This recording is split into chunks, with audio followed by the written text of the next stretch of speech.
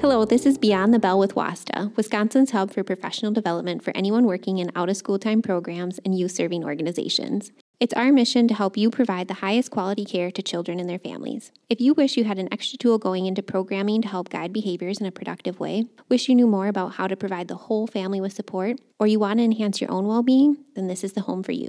We know what it's like to feel like you never have enough time or resources to meet everyone's needs, and we're here to support you through the challenges. Stay tuned as we explore new ideas and strategies that you can use right away.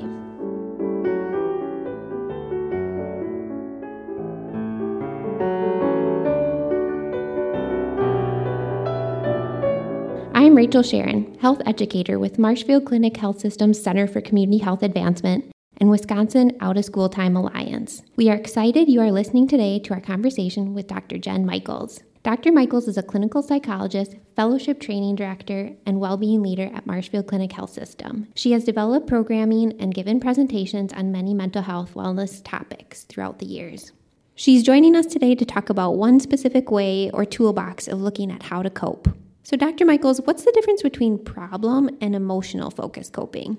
This is a great topic because I think it's a way for us to start to set a framework or a way of thinking about coping tools. We always say, we need to cope or we need to use our coping skills, but it becomes this sort of undefined concept. And so this is an opportunity to kind of unpack that a little bit and to think about different toolboxes that might formulate our coping strategies. So I like to think about problem-focused coping and emotional-focused coping as the two big toolboxes of coping that we carry around with us through our lives.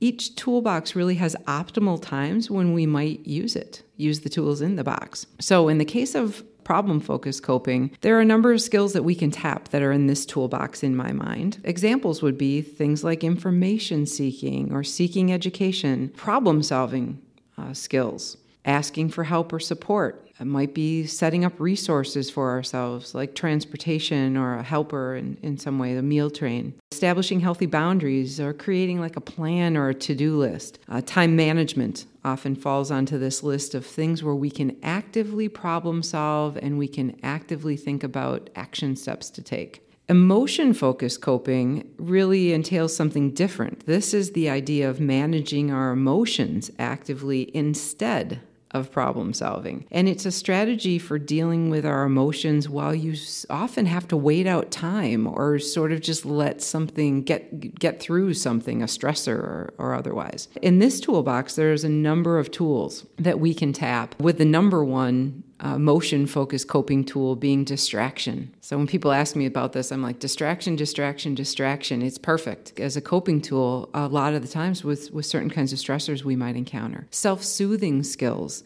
often using our senses, like a hot shower or a music in our ears or a lovely scented candle burning in the house, or a warm chocolate chip cookie that we're eating might be examples of self-soothing skills. Social support is in this toolbox, reaching out to other people that we can have heart-to-hearts with, people that are just funny to be around and great sources of entertainment, different kinds of folks. Mindfulness activities or mindfulness practices in this toolbox as well.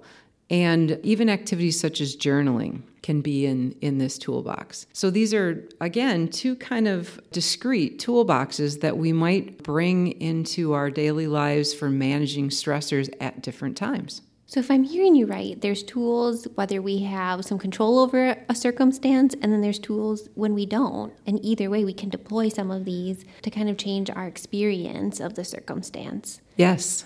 Is one better than the other, or how might we decide when to use one versus the other? I don't perceive one as being better than the other. I think, we can engage these depending on the stressor that we're involved with. And the question really to ask yourself when you're thinking about what toolbox do I use or what do I bring to bear to this situation is exactly what you mentioned a second ago. What parts of this stressor are controllable and what parts are not as controllable? That's a great kind of discriminating question to start to sort it out a little bit and then to think about, all right, which set of coping tools am I going to use for each of those areas? So my primary specialty area in clinical practice is cancer psychology. That's one of the things that I practice. I see a lot of patients in this area. And as you can imagine, when you're dealing with a diagnosis and treatment process with cancer, that's pretty challenging. And there are specific aspects of that journey where patients have more control, such as appointments, scheduling appointments, showing up for appointments, communication with their medical team, setting up and preparing questions when they come in to see their medical team, maintaining observations of how certain interventions go, certain treatments or side effects that they're having go. Those are things where they have more control and more impact. However, there's lots and lots of aspects of that experience where there is not as much control and where patients are waiting to just see how treatment is working, how the scans are going to be down the road, and they're in that waiting period, which can be very, very difficult. So in these two settings, we would apply, or in these two ways, we would apply the different coping toolboxes. For the aspects that are controllable about this, things that we can influence or we can change, we want to use the problem-focused toolbox. For things that we don't have control over and where we need to self-soothe and sort of just get through some time, that's where we want to engage the emotion-focused toolbox. So I think what you're demonstrating is that even in some of the hardest circumstances, there's tools that we can use, and some of it's in our control, and some of it we can still manage the situation in a healthier way. So walk us through a common stressor that you or I might cope with. According to these two approaches, how might that situation shake out? So I was thinking about this from the framework of a teenager perhaps experiencing a common stressor, and one of those might be, getting a grade on a test that was not what they wanted, a poor grade or not to the level that they had hoped for, as an example. And so this would be a great one to sort of break down how would you use these two different toolboxes. So with a grade, that wasn't quite as you wanted it to be, there's probably some literal action steps. There's some parts that are controllable about that situation where we would bring to bear the problem-focused toolbox. So thinking about spending a little time problem solving of what do I think happened here where I didn't get the result out of this test that I wanted, a little bit of analysis of it. I could also think out of our problem-focused toolbox, utilizing a skill of resourcing, of maybe seeking out the teacher to say, hey, how could I do this better? Or what did I miss?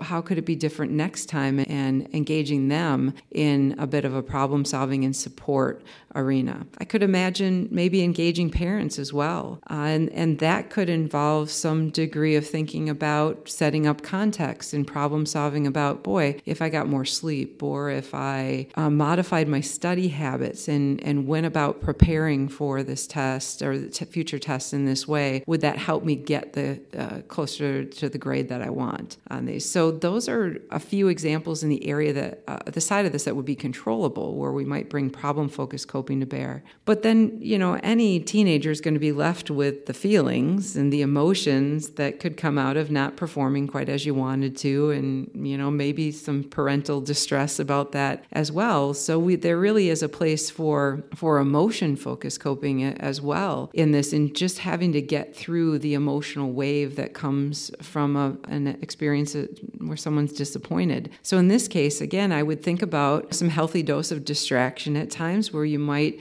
divert to other activities to just get it off the mind and not be mired in thinking about it all the time. Getting breaks from thinking about it through distraction is really helpful.